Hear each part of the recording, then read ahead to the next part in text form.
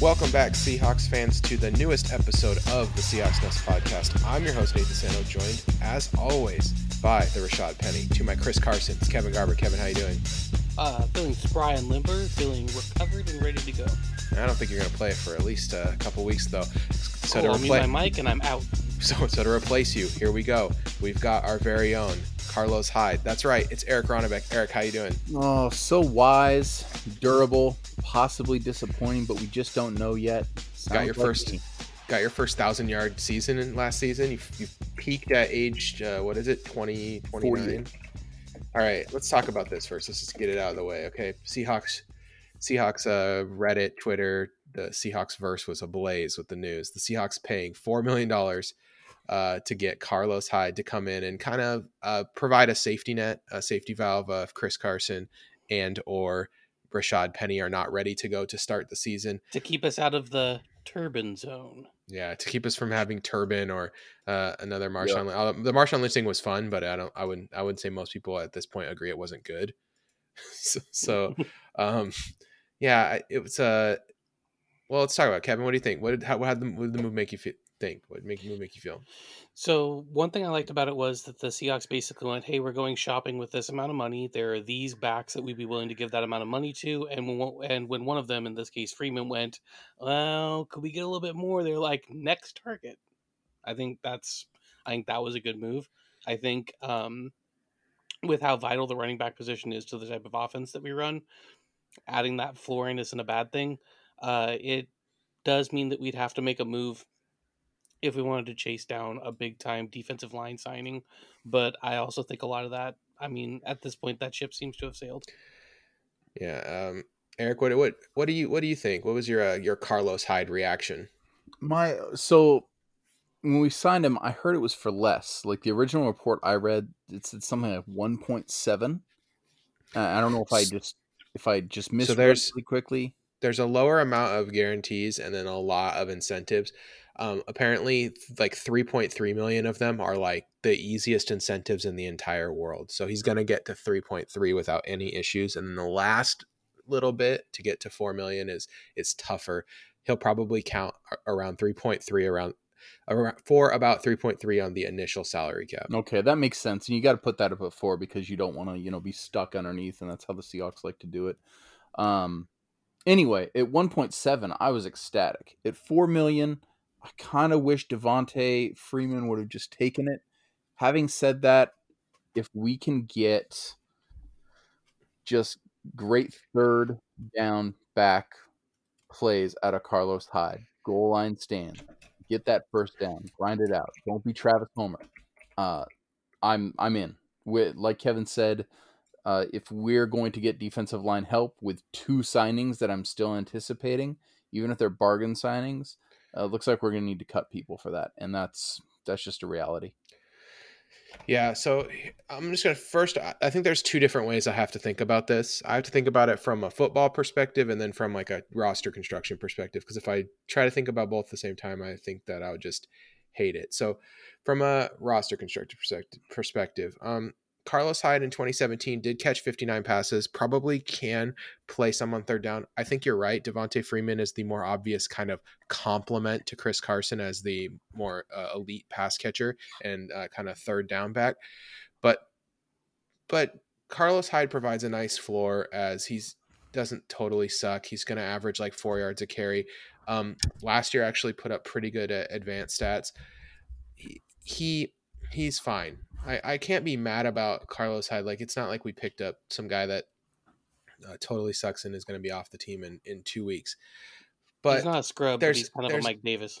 There's a problem, and he's better than that. But there's a problem for me, which is that these moves don't exist in a vacuum, right? Like this is kind of the last domino to fall in an offseason where the Seahawks decided that instead of getting really good players, they would just slightly overpay like 40 dudes. And it's hard for me to see what they're trying to do. They're just overpaying a bunch of guys 20% or so, and none of them are that good.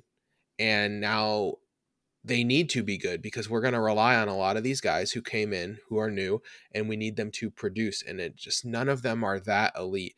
I saw a stat that the Seahawks were like, they created twice as many pressures last year with Clowney on the field than off the field. And I think that that's the kind of thing that people don't think about, the effect that Clowney had. They just go, oh, he had 4 sacks, or, oh, he didn't have that many pressures, but he opened up opportunities for other players on the team. And like, look at the stats like a guy like Quentin Jefferson put up. Quentin Jefferson had a really good season last year, and it wasn't because Quentin Jefferson made the leap and became the best. Quentin Jefferson is a solid rotational defensive lineman, but he's not a godlike player. Clowney made him better, and that's true for other guys too. And I'm just worried that without a guy like Clowney and how thin our defensive tackle rotation is right now, this defense is really relying on the secondary to be absolutely elite. And if they are not, the defense could be low-key a disaster. And spending money on running backs is a questionable practice on the best day. So I'm a little frustrated overall with the Seahawks offseason, and I think this was kind of like a cherry on top moment where they overspent on a running back. It was like it went full meme. You know what I mean? Yeah. It went from like, hey, let's make fun of Pete for doing all this, or loving running backs and like loving the running game too much, and like, someone on Twitter joked, and I don't remember who it is, but there was a lot of jokes around because that guy won the Madden tournament without ever throwing the ball, and like everyone was just like, oh, Pete Carroll must have loved that. It's like Pete Carroll would get off to that. It's like, give me a break. That this is it's gone too far. We need to kind of fix it, right? So, well, it's something we talked about last week or a couple weeks ago with what irritates us about Pete, and that's he just doubles down on whatever he doubles down on whatever situation is given to us. If Clowney falls into our lap, if a player that we weren't expecting, Myles Garrett, became a Seahawk, he'd be like, yeah, we had something up our sleeve. He'd be like, cool. But if we don't sign anyone, he's gonna be like, yeah, we're really excited about the guys we got. It's like, ugh. I don't want him to, sit here and be like, yeah, guys, we're boned. Really should have done more. But I'd like a little more transparency, Yeah. By the way, just a couple Carlos Hyde advanced stats: 2.78 yards per carry after contact, 41 forced missed tackles last year. Not bad. Not great, but not bad either. Right there with like he was 22nd out of 29 players who had at least 151 rushing attempts. So there you go. Okay. Let's go next thing, which is I want to talk about. There's a rumor that keeps coming up. Came up a little bit last offseason. It's coming back this offseason. Antonio Brown. Okay, people. Who? People. Clowntonio. Sorry, Mr. Shannon Sharp. I'm sorry, I betrayed you. Clowntonio Brown. Oh, Mr. Big Chest. That's right. Okay, thanks. Yeah, MVC. Sorry, you lost me there for a minute. I don't know all these nicknames. I got you, Kevin. So, Clowntonio, he goes and so one thing for me is he's working out with Geno Smith. So there's these videos on YouTube, you can watch them, and he's working out with Geno Smith. And I mean, you watch him, he is still so good. He's so freaking good at football. It is insane. So let's start with Eric.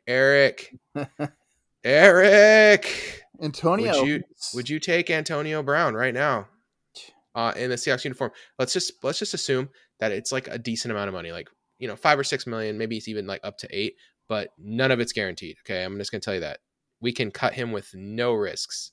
Go ahead. What do you think? What's your Antonio Brown thoughts? I just feel like the answer has to be yes, because I worry for Antonio Brown's safety, just as a human being, and what has gone on with head injuries with him. For whatever hubris an athlete has mixed in with that. Having said that, this offseason has not gone the way we wanted it to go. We did not get a big name, unless Philip Dorsett is that name, for Russell Wilson. You're just gonna trash Gregory Olsen like that, huh? Greg Olsen's fine. Greg Olsen is not the big receiver. He's a big man, physically, but he's very large. He's a very big man. He's a receiver. but that's not the name I'm looking for. If we could somehow like boil down all of our tight ends to go on the opposite side of Greg Olsen, then we'd have I'd entertain that thought. But right now, yeah, why not? If we don't have a pass rush, let's just throw the ball 100 times a game. 56-36, Seahawks win. Just go. I don't care. I feel like Aggressive ethically, secondary, make some turnovers, right? yeah, honestly, they're But having to great play catch up. defense. They're turning the ball over, having to play catch up against us. Ethically, it sounds terrible for me to say yes, but Hey, speaking of ketchup, yes. that arrangement worked well for Kansas City last year. Ooh, didn't Nice. So yeah, there's a good YouTube video though. You should watch it. Geno Smith. It says like it's called Seahawks QB Geno Smith gets in good workout, and it's with Antonio Brown. So here's my thing is Antonio Brown. Are we trying to win best person award, or are we trying to win football games? 'Cause if we're trying to win football games, there's no reason you don't do this move. And if we really break down what is Pete Carroll's greatest strength, well, Pete Carroll's greatest strength is creating a great team culture and one that allows his players to be who they are as a person, but still work within the system and succeed. And And I Coach think, Epps managed it. and I'll be honest, that might be the perfect landing spot for someone like Antonio Brown right now. My biggest hangup is that he's probably going to get suspended for like 6 games if he comes back, which would suck. I don't like picking up a player and then having to deal with a suspension. That's kind of garbage. But if it's this player, I mean, he is very good at football. I say if there's probably only like 3 or 4 guys on planet Earth right now who you could say are clearly better wide receivers than Antonio Brown, even though he hasn't played in a year. So I would do it. I know a lot of people are going to not like this that we're all going to say. I think because I already know what Kevin's going to say. I'm in Kevin's head, even though I haven't actually heard his opinion yet. I think I know. setting them up. But I think that people aren't going to like that we said this because I think it's an unpopular opinion. But there's just no reason to I just if the option's there and he says I'll play for a kind of a sweetheart deal to really prove myself 1 year for the Seattle Seahawks, you just do that. You just do that, and you make sure you have out. You know, if he does something stupid, you can walk away, just like New England did. It worked out fine for New England last year. It's not like New England sucked. New England made the playoffs and had a tough loss where they couldn't stop Derrick Henry. That's not they weren't terrible or anything. Kevin, Adding an unstoppable third receiver seems pretty good. yeah, I mean, that's really what it comes down to. That we're not signing a bunch of choir boys out there. It's the NFL. We're watching the NFL. We have clearly checked our morality at the door. And so I'm not trying to take a moral high ground on professional football because there isn't one. Therefore, if he's allowed to play in the league, he's going to play for a team. If he's one of the top 3 wide receivers on our team, then suddenly our top 3 receivers are Lockett, Metcalf, and Antonio Brown, and try and cover us. Like good friggin' luck. So I actually think it works out pretty well because we have Josh Gordon come in, and just about the time he screws up and gets suspended, Brown will come back off suspension, and then we get a full season. Like it's pretty perfect. Can you imagine like going single back 4 wide with Dorsett, Metcalf, Lockett, and Brown? That's gross. Yeah, not to mention our 3 wide receiver sets. If we do 11 personnel and we've got Lockett, Metcalf, and Brown, all 3 of them can play inside or outside. All 3 of them can play on either side of the field. All 3 are super physical too. And they're like super good. Okay. Anyway, let's just not talk about too much. Cause I have a feeling that that's not going to happen, but I'm just okay with it if it does. It's just over a 0% chance it'll happen, but it's fun. Yeah. What we've got right now. I wrote this down for later. Let's just get it out of the way. There's a player prop. It's Antonio Brown. Will he play this season? Is yes plus 300, no minus 500. What do you think about that? He's gonna play. You think so? You take the plus 300. I would take the plus 300. All right. Because as soon as he gets cleared, somebody's gonna sign him. All right. Yeah, he's too good not to sign, right? Yeah, I mean, I think Antonio Brown. I think that our team has strong enough leaders. Russ. Apparently, he's best friends with Geno Smith. That'll help. Russ, Geno Smith, Pete Carroll. It will be fine. All right. Last Where the hell Seahawks does he story. know Geno Smith from? I was going to say, how do you become best friends with Geno Smith? Almost have in West Virginia. I don't know. Okay. Last thing, Seahawks related. People freaked out this week. DJ Dallas took 31. And I know Eric's the biggest Cam Chancellor fan on this podcast. So, Eric, what was your I'm sure you had a reaction. You felt some kind of way when he took the 31, DJ Dallas. What was your thought? It's fine because he's not in the Ring of Honor. Here's a couple of points, though. One, don't take that number if you don't even know you're going to make the team. Like, we just signed Carlos Hyde. Don't take such an important number. That's neither here nor there. Other thing I want to say is you on the Discord said that unless they're in the Hall of Fame, you don't like retiring numbers. I disagree with that. Well, that's the official That's Seahawks team policy. So you have to play to get your number retired by the Seahawks. You have to play every game as a Seattle Seahawks. So Cam Chancellor's on it there. Yeah, and you have to make the Hall of Fame. All three of our retired numbers fit those. And I know that. Things. But I just don't. That means Earl's never going to be in the Ring of Honor. Actually, Correct. Ring of Honor. No, Ring of Honor. not the same as Retired retired number. jersey. Yeah, That's he'll right. be in the Ring Different of things. Honor. Different things. Either way, Cam's not getting in the Hall of Fame. I don't think. I mean, I don't know. Kenny easily got in after a long wait, so maybe it's going to happen. Kenny Easley's era adjusted stats are better than Kenny Easley's era adjusted stats are stupid. He had so many interceptions. I went back and looked, and I was like, "Dang, this guy got like a lot of interceptions." Well, they didn't gauge pass breakups either until after the fact. Right? They were like, "Oh wow, that's like what he did on every play." He's also really good at faces broken up. Yeah, I mean, short career, but really, really, really good. And Cam Chancellor has to get in on the back of like the Legion of Boom thing. That's how he gets into the Hall of Fame, right? Is that the Seahawks defense, that revolutionized the game, him, Earl, and Sherm all go in. But it's hard already for safeties to get in. And I just think that Cam needed to play like 2 or 3 more years. I think even just Earl and Sherm getting in is a pretty big feat for a single defense to put together. And the other thing is, I'm not. Earl and Sherm are both going in, by the way. Well, if they don't, that's a joke. That's definitely what I'm saying. But I'm not super concerned about jersey retirements in the NFL because of the weird jersey restrictions anyway. So that's what the Ring of Honor is for. And then but what I do like is if you do like a legacy number, like if Blair becomes a big time hitter as a safety, and like he gets elevated with becomes a big time hitter, but he has to actually start for that to work. A big time hitter, like if he becomes the enforcer over the middle for our defense, and Cam, blesses him, bestows 31. I think that's awesome. We're not on our that's a cooler way of doing it. We're not on our bold predictions podcast yet, but my prediction, one of mine is Marquise Blair starts all 16 games at strong safety. That's one of my. I'm already started making a list, so now I burned one already. But whatever. I think that is definitely one of those. If the Seahawks defense is going to be really good, insert things that need to happen. That's one of them. Yeah. I think Brad is the super backup this year, which I'm fine with. Okay. Anyway, let's go ahead and get our topic this week. This week, I hunted down between Bovada and DraftKings some Seahawks over-unders. I also made up a couple to kind of fill in some of the gaps here. So some of these exist, some of these don't. You could try to figure out which ones. I'll let you guys explore. You're on your own. But basically, these are all Seahawks props that are out there that you could bet on. Well, half of them are you can bet on. You can bet on.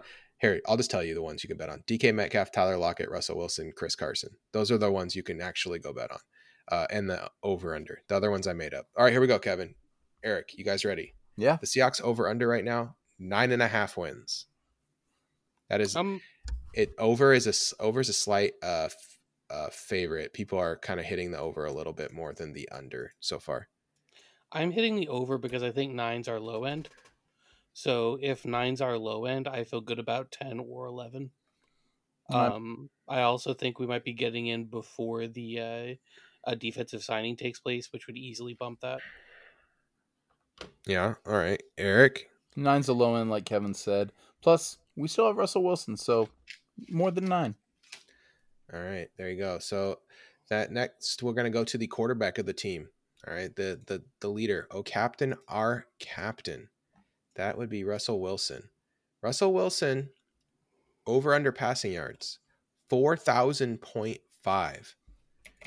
4,000.5. So that, just to give some context to this, Russell Wilson has gone over that 3 of the last 5 years and almost got there in 2017, 3,983. So over 4,000.5. What do you think, Eric? What is Pete betting? I'll go over, Pete but Rose? I'm going over, but I'm also I'm doing it slowly. You know, it's every year, we're gonna throw the ball. We're gonna break it open. Russ is gonna do this now. We'll see, but y'all go over.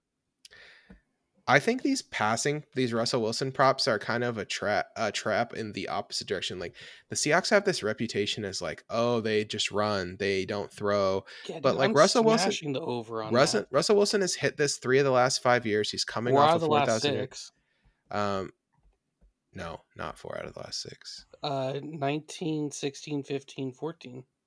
It's 4,000 and a half passing yards. He had 3,400 in 2014, 3,900 in 2017, and 3,400 in Oh, am I 2018. getting? Oh, sorry, I'm looking at yards including playoffs. Yeah, that's why I gotta use Pro Football Reference, dude. Okay, so they separate that stuff out. They're like, it's a worse website in most cases, but this one. Did you guys know that on Pro Football Reference it says Russell Wilson's nickname is the Asterisk? What is that? What is that? I've never heard that before. What You is know that? what it is? His real nickname, tons of profanity. That's just they're blotting it Is out. that It's like when censored. the Mariners tried to give Ichiro the nickname of the Wizard? Like for 18 years, they just The land that in our Wizard. face. That's everyone knows that's Walt Williams' Well, name. thank you. Um, I'm still gonna hit the over on this. I think that last season was more of a sign of what's coming than like a peak. Okay. So I think projecting from there, he's gonna clear that pretty easily. I think that this is a close one. I think it'll be around 4,000. I think that's fair. That's a fair line. I would take over if you put a gun to my head, but I'm going to avoid that one in lieu of the next one. The next one I think is way better. Russell Wilson over and a half, under 30 and a half passing touchdowns. He has gone over 30. He's had 31 or more in 4 of the last 5 seasons. I think this is easy. The weapons around him are getting better. The offensive line, just by Fetty not being there, should be better. I like the over 30 and a half passing touchdowns quite a bit. Kevin, what do you think? Yeah, I'm smashing the over on that too. Like that's I think that's a pretty sure thing, especially when you consider the red zone weaponry with DK, with the technical route running for Lockett, and then throwing Olsen in the mix as another guy who can use his body to kind of beat up defenders down there in the red zone. I feel like passing touchdowns, and then the possibility of some of our running backs maybe getting a little bit of a break early in the season. I feel like our passing touchdown totals will be high. Eric? In a year of miracles, this is the year for miracles, and this is the year to bet the over. Let's go over. Let's do it. Will we even play football? We don't know. Smashing the over. All right. How about this? You guys want to hear something interesting? I Googled this asterisk thing. It came from the Football Outsiders every year puts out the Lewin career forecast. It's like a forecasting system for quarterbacks. And Russell Wilson had like a crazy projection in it. And they were like, well, that doesn't mean he's a sleeper prospect. We'll put an asterisk by that one. So they like made him the asterisk. And then obviously they're wrong. He was a sleeper prospect. I mean, all you had to do, I don't know. I get so mad about the way scouts evaluated Russell Wilson. Basically, they're like, everything's perfect, but he's not tall, which is just such a dumb way to evaluate football players. So, Well, people also forget the grad transfer thing was kind of a weird thing because he basically grad transferred because Mike Glennon, showed up. yeah, right. And so he grad transferred to Wisconsin so that kind of clear the way for the job for Glennon. but that was more of a courtesy to Glennon and also improving his own draft stock than any like worry about losing out to Mike Glennon in anything ever. All right, you guys ready? Chris Carson, over under. You can really bet this one. Chris Carson, over under 1,025.5 yards. So he's got to get 1,026 yards. Eric, what do you think? I'm going under here. Not because of any coaching decision, but because of health. I'm going under. Sorry to be sad. All right. Carson has hit this in both of the last 2 years, but I'm with Eric. I think there's a lot of mouths to feed in this backfield now. I think Hyde eats into his share here, and Penny, when he comes back, gets even bigger share than normally he would have. That doesn't mean Chris Carson sucks, and it definitely means he'll hopefully be ready for the playoffs. I think that they want him to be 100% because he is the best running back on the roster right now in terms of just how good he is. He's so good at breaking tackles. Yeah, he's not going to bust in very many huge runs. His longest run longest run last year was like 59 yards, but that was like his only long run.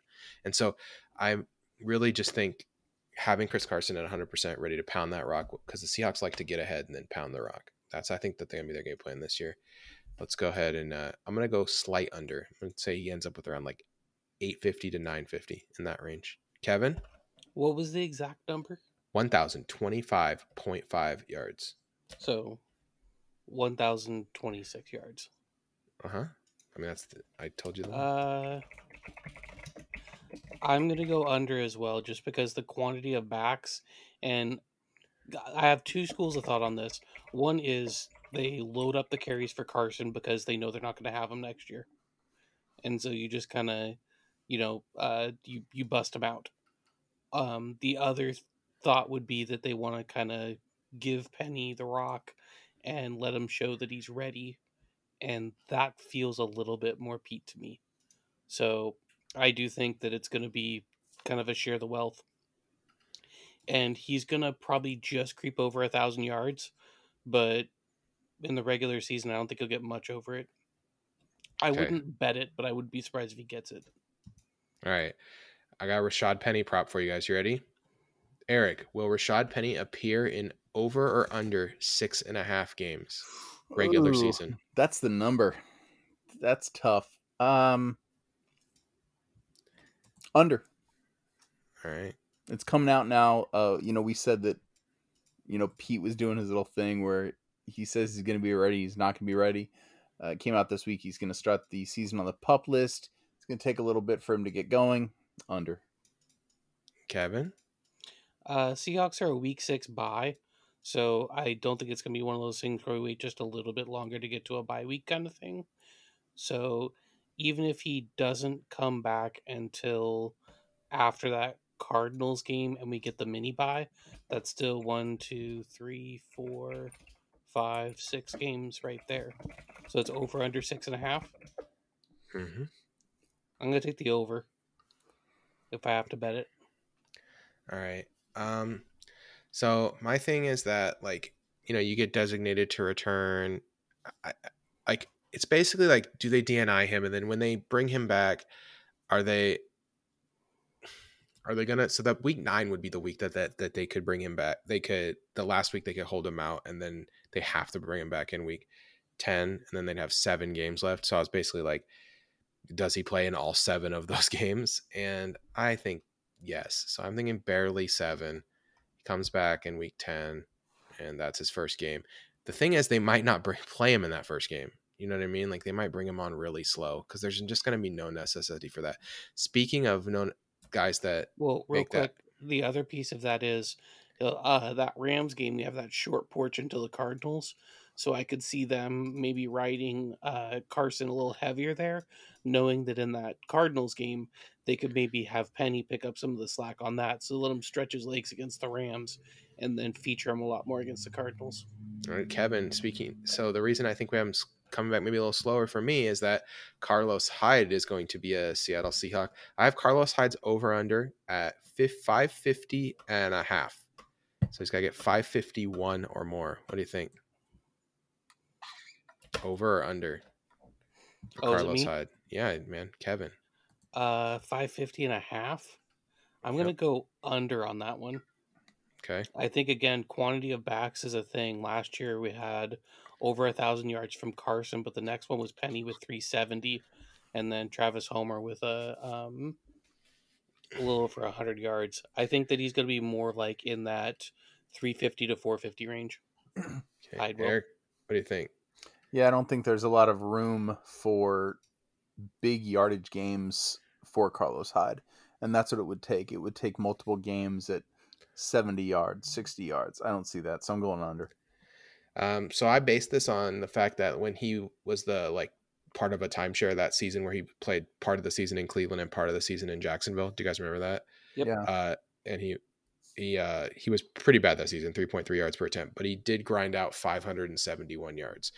And I think it's going to be close to this number. It's going to be around 500.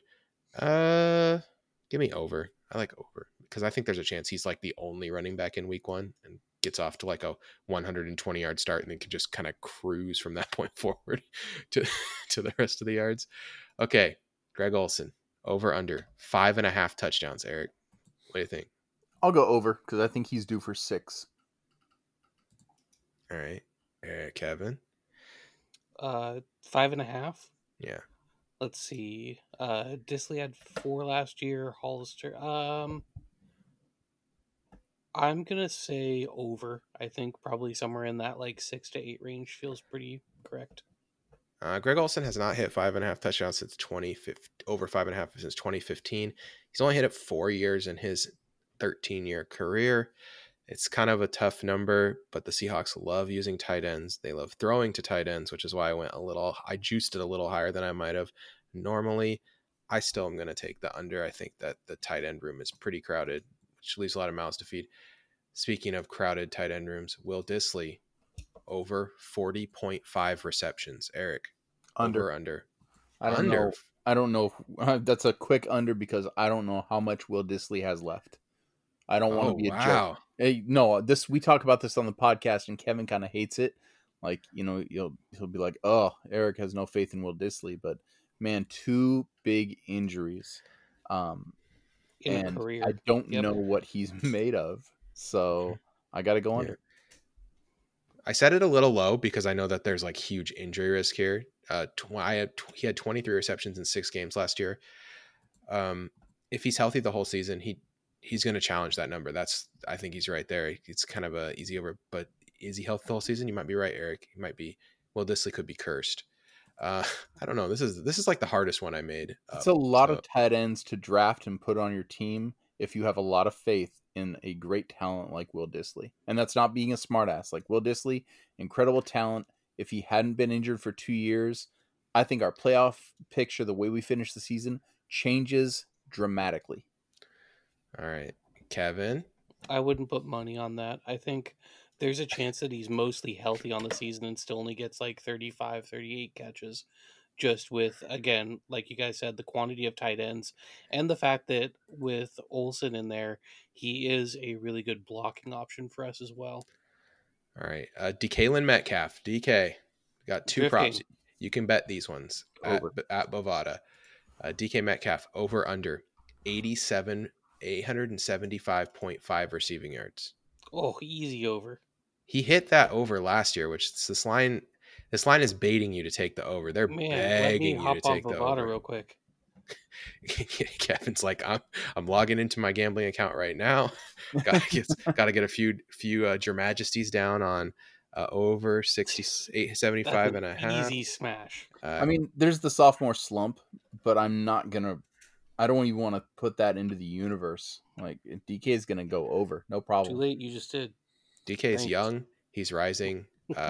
He was young last year to 22. It's like it wasn't like an old rookie or anything. I think that this one, it's really comes down to everyone wants to short the Seahawks passing game, so there are probably going to be some people betting under here, but I think over seems pretty nice. DK Metcalf over under 62.5 receptions. This one's a little trickier. Last year he had 58 receptions. So Kevin, is this one over because it took him a minute to kind of get on last year? He had 9 drops, which I think is something that he's working really hard on improving.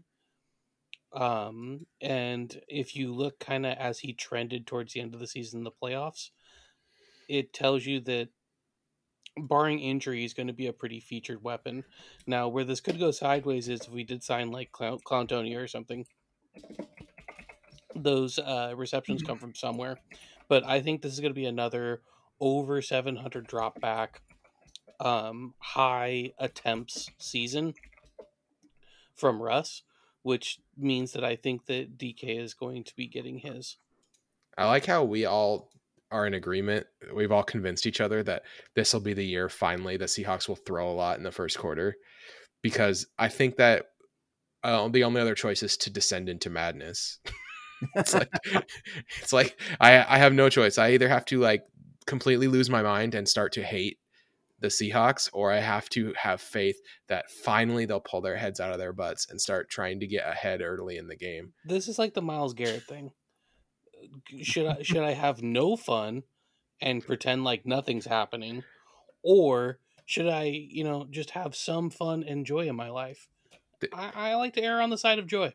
There's a right way to make fun of the Seahawks running too much too, which is like to just clown on it all the time, but not in a way that like is like the Seahawks are terrible and we should blow up the team. But because they're a 10-win team, it's really hard to. Let's compare them to the Mariners. It's like the Mariners are. Let's not talk about the Mariners. The Mariners are clinical depression in a professional sports franchise distilled down.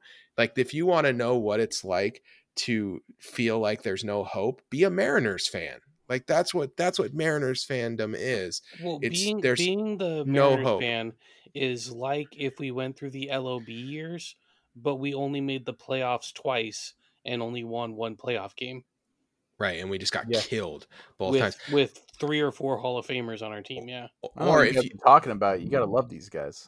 And what about this? Or what if you had like the greatest player in your team's one of your greatest players in your team's history, a Cy Young award-winning pitcher, and you never got him to the playoffs? What if they did that? Okay, anyway, so yes, it's not like we're rooting for the Mariners. So I think like just dunk on them, like make fun of them, post a picture of like I said, like Madden, like the Madden guy never threw, Pete Carroll's over there creaming his jeans about it. Okay. Philip Dorsett over under 3.5 touchdowns. Oof.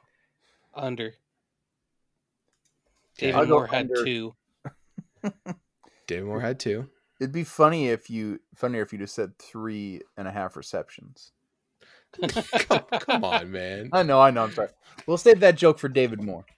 Nick Bellore would have challenged that over. You're going under there. You're going under as well? Yeah. But you guys don't know. I got this line by adding together Jaron Brown and David Moore's touchdowns and Malik Turner's. Like, if he gets that many touchdowns, he'll have more than 3.5. No problem. He'll have 5. He'll clear it by a lot. So you're not accounting for the touchdowns that we're siphoning off for Greg Olsen and for DeKalin Metcalf having a better season. Yeah. Well, also, our optimism for this year can only extend so far. Fair enough. All right. I think you pair up a deep threat like Philip Dorsett with Russell Wilson. He's going to find a way to get him the ball. Well, here's the thing. If you'd have said number of touchdowns, 20 plus yards in the air, I would have also said 3. So. All right, so last one. You guys ready? Yep. Tyler Lockett. Over. Over under. Here we go. It's a tough one. You're gonna this. So the DK Metcalf one. When you hear that one, and then now you hear this one, you're gonna be like, huh? Tyler Lockett, 1,025.5 receiving yards. Over under. Yeah, that's the same reaction I had. Okay, I'll go first because deep inhale of breath. I want Kevin to end this on a high note. I'm going under. Similar to Disley, I don't know Tyler's health right now. Tyler Lockett, I will always love Tyler Lockett, and a fantastic person as well as a fantastic Seahawk. I don't really know if he's healthy right now. 1,025.5 is too much. He has hit that once in 5 years, and he's struggled his whole career. I think that he does best when he's the second receiver, and I think this year, to be honest with you, he might be the second receiver to DK. That he might be like the number two option, and that's okay because he thrives in that role. He's very efficient. He doesn't drop any balls. It's not like a slight to him that he deserves all of our love and respect because he puts up a crazy amount of efficiency numbers. Like I think I read online he's like the second highest rating throwing to on deep balls in the entire league the last 5 years. It's just he's insanely good in terms of efficiency, and I don't want him to be the number one option because I think that those efficiency numbers might go down if he gets too many targets. Right, like there's like a certain amount of attention I want him to be getting that will be nicely maintained by DK kind of making the leap. So I expect him to be just shy of 1,000 yards, somewhere in the 900 to 1,000 range, and then but touchdowns. He's gonna have like 10 touchdowns because he's pretty baller like that. So yeah, give me Tyler Lockett slight under on this one. Kevin? So you went with 10 touchdowns, including playoffs. The last 2 seasons, he had 9 and 10 touchdowns. Yeah. He had 18 targets against Tampa Bay, 13 targets against New Orleans, and 12 targets against Pittsburgh. That's not ideal. Like that's not a perfect usage pattern for Lockett. Like he's really good at moving the sticks. He got us 63 first downs last season, which was nuts. But 127 targets is, in my opinion, probably overusing him. I would tend to agree. The only thing that gives me pause on that is at this point, he's basically our possession guy. Mhm. Last season, he kind of finished the body swap into Doug Baldwin for career purposes. And so I think thinking about him with Baldwin type numbers is a pretty reasonable conclusion. Would you guys agree with that part? It's weird because in 2018 they really leaned into Tyler being the deep threat, right? So in 2018 he had 17 yards per reception, almost 14 yards per target. His ADOT was really long. Like he was just, they looked at him kind of deep, and then last season they dialed it back to kind of more what we would expect his numbers to be, where when the Seahawks kind of used him in a lot of like intermediate and then kind of snuck him out there for some deep ones every once in a while. So I'm kind of with you. I just think he's going to get slightly less usage is the problem. So what was the 110 exact number? 1025.5 So 110 regular season. 125.5, Doug only cleared that twice. Tyler only cleared that once. I feel like I'm going to go under on that. I feel like it's much more likely both receivers end up somewhere between like 900 and 1,000 than either of them ends up with more than like 1,100. Yeah, it's one thing I'll tell you about these player props in general is if you just hammer all unders, you usually win. I know that's like the fun police. That's not very fun to do, but it's just true. Generally, like these go under, especially because they. I feel like every single one of these props assumes the player is going to be healthy the whole year. So Right. if you just went through the whole slate and bet every under, you'd probably win 60%. Because it turns out people get hurt. Because I yeah, don't know if you know that. but because about half of the ones that don't get hurt are going to go over, and half the ones that don't get hurt are going to go under, and then the ones that get hurt are all going to cash under. So you'll just win all of those. Now, in my rooting for fun, I will say there is a significant chance that both receivers end up clearing 1,000 yards by a pretty decent number. Like Mhm. that is also on the table. I just, there's a difference between thing that I think has a shot at happening and thing that I want to spend money on happening. I think that there's 6 legitimate pass catching options in this offense right now that are all good to excellent, and that makes a big difference. Where last year I felt like at the end of the season there was only 3. At the end of the season I was like, man, I hope they throw to Hollister, Lockett, or Metcalf. Yep. And not literally anyone else. Now we have Hollister, Lockett, Metcalf, and we have Disley, Olsen, and Dorsett. And I think that's a big. It doesn't you don't think of it, but that's a huge upgrade Well, and in that's terms of if the Penny's back, that's options. another pretty good option. Yeah. So just food for thought, I guess. All right, is ready to head to the money zone and then do a little movie club. Let's do it. All right. So there's many ways to help the Seahawks Nest podcast. The best way to do so, head over to patreon.com/SeahawksNest. And for as little as $1.24 a month, join the Discord, get in the chat, hang out with the boys. Kevin had the line of the week in the Discord this week. He said, "I'm trying to sign Antonio Brown to play football, not to date my daughter." And then he said, "Oh, wait, my daughter's 19. I guess she can do that if she really wants to." Hey, man, facts. Which is awesome. So thanks to the new Patreons, Adrian, Andy, RJ, Brett, Jacob. You guys are killing it. And to our longtime patrons, thank you to you as well.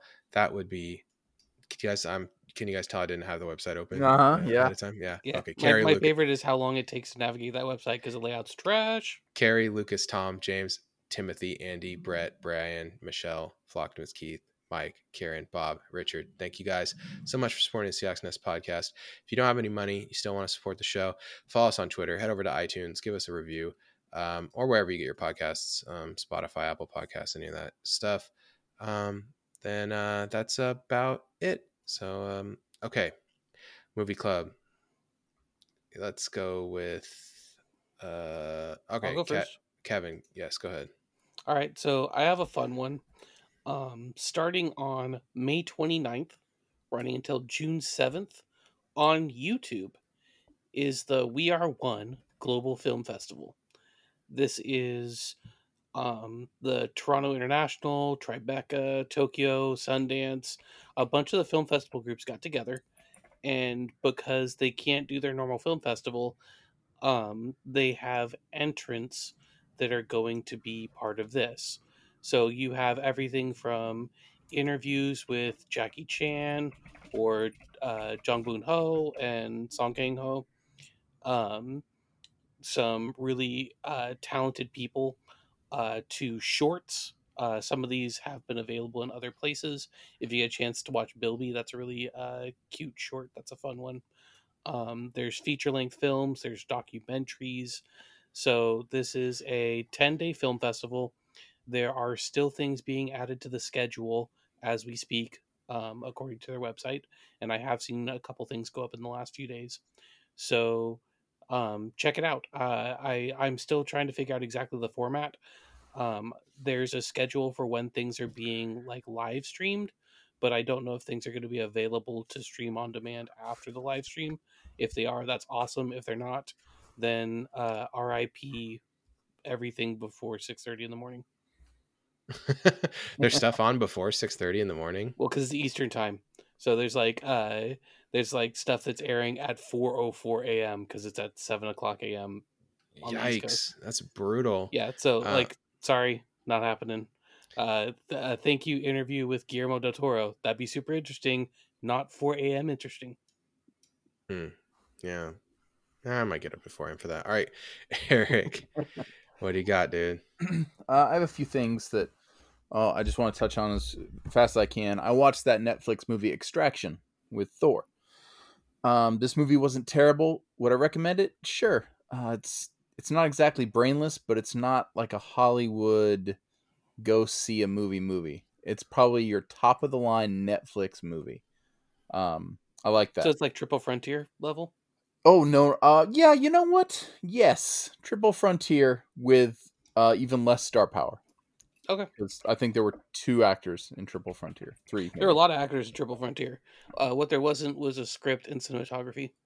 I will maybe trade the It's shot like a really good episode of Magnum PI. Yeah, flip a coin on the cinematography. This is for Kevin. I watched Song of the Sea finally. That was really great. Recommend that. It's a very enjoyable movie. Yeah. This fans of the podcast will know that I love the last Rambo movie. That came out like the new one, Rambo, like 6 years ago. Rambo 3. Oh, Rambo the one 4. that's like cartoonishly over the top violent. Correct. So I watched Rambo Last Blood this weekend.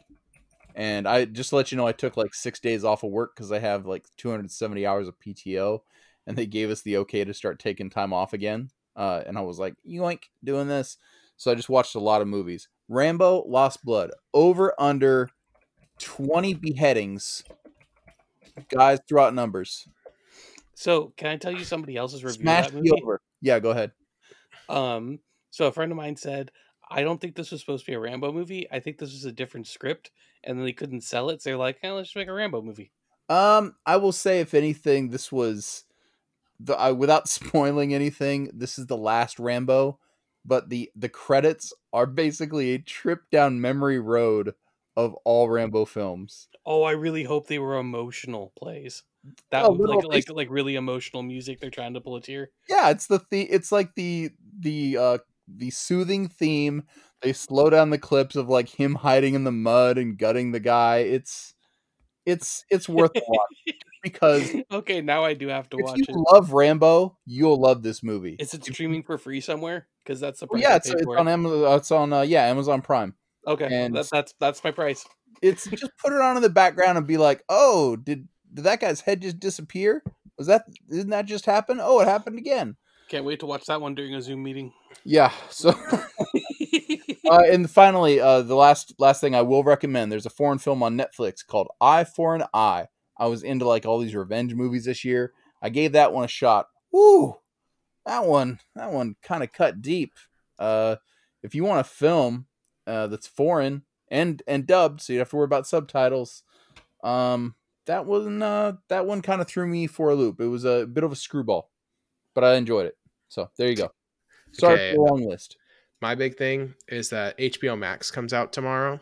There's a lot of cool stuff on HBO Max. You know, there's going to be like the Studio Ghibli films. There's going to be a bunch of Crunchyroll stuff. There's going to be classic movies. There's going to be all the Lego movies, the Matrix HBO trilogy. TV shows. Yeah. Apparently the Snyder cut of Justice League's coming, which I can make fun of. So I'm all into the that. nerds are so excited about this. Oh man, it's gonna be so good when that sucks too. For like 3 years, release the Snyder cut. Release the Snyder cut. I don't care. I'm so glad they're releasing the butthole cut of Justice League now that everyone clamored for it. So there's a bunch of new shows coming out, you know, but the new show that I am most excited about will launch tomorrow, and that is the Not Too Late Show with Elmo. I don't know if you've seen the trailer for this. Okay, I get excited. That was great. So here's the thing: I get really excited now when there is a kids show that I might be able to watch with my son that doesn't look like it totally sucks, and this fits the bill to a T. I this understand completely. This looks like something that I will be very entertained by, that I can watch with my son, who is 2 and does not like anything fun. He will put on the worst show, or he will request the worst shows. Like he gets like a couple hours of TV time a day, and I'm like, do you want to watch this? And he's like, no, watch this. And it's like he'll pick like basically the worse the animation is, the more he wants to watch it. So if it looks like he drew it, he's into it. Yeah. So like we in his limited TV time, he's using it very poorly. I'm hoping I can harangue him into watching the Not Too Late Show with Elmo, and I can be entertained. So there you go. So my story to relate to your story, when Quinn was in about 3rd grade, he got really into Star Wars Episode 2. Which thank you whoever gave him that VHS. You suck. And luckily Star Wars The Clone Wars came out like right after that. So I went out, and because we didn't have access to the streaming service at the time, I went out and bought the season on DVD just to get him to not watch Episode 2 and to watch Clone Wars instead. It was a great life choice. Good that call, that Kevin. VHS disappeared. No one knows what happened to it. No one knows. Who knows what happened to it? Did it find its way into a landfill somewhere? No idea. I can neither affirm nor deny anything else. But yeah, finding decent programming to swap your kid over to, great life skill. Yeah, I have a hard time not seeing how HBO Max seems like they're really bringing it. Like there's a lot of cool stuff coming to HBO Max. I'm pretty excited. I'm strongly considering picking it up. Just if for nothing else, grabbing it for a month for the Studio Ghibli stuff. $11.99. Oh, sorry, $11.99 a month. Package it up with the Schwam. No, you can't do that actually because it's Warner Brothers. All right, for Kevin Garber, for Eric Ronnebeck, we will see you all next week.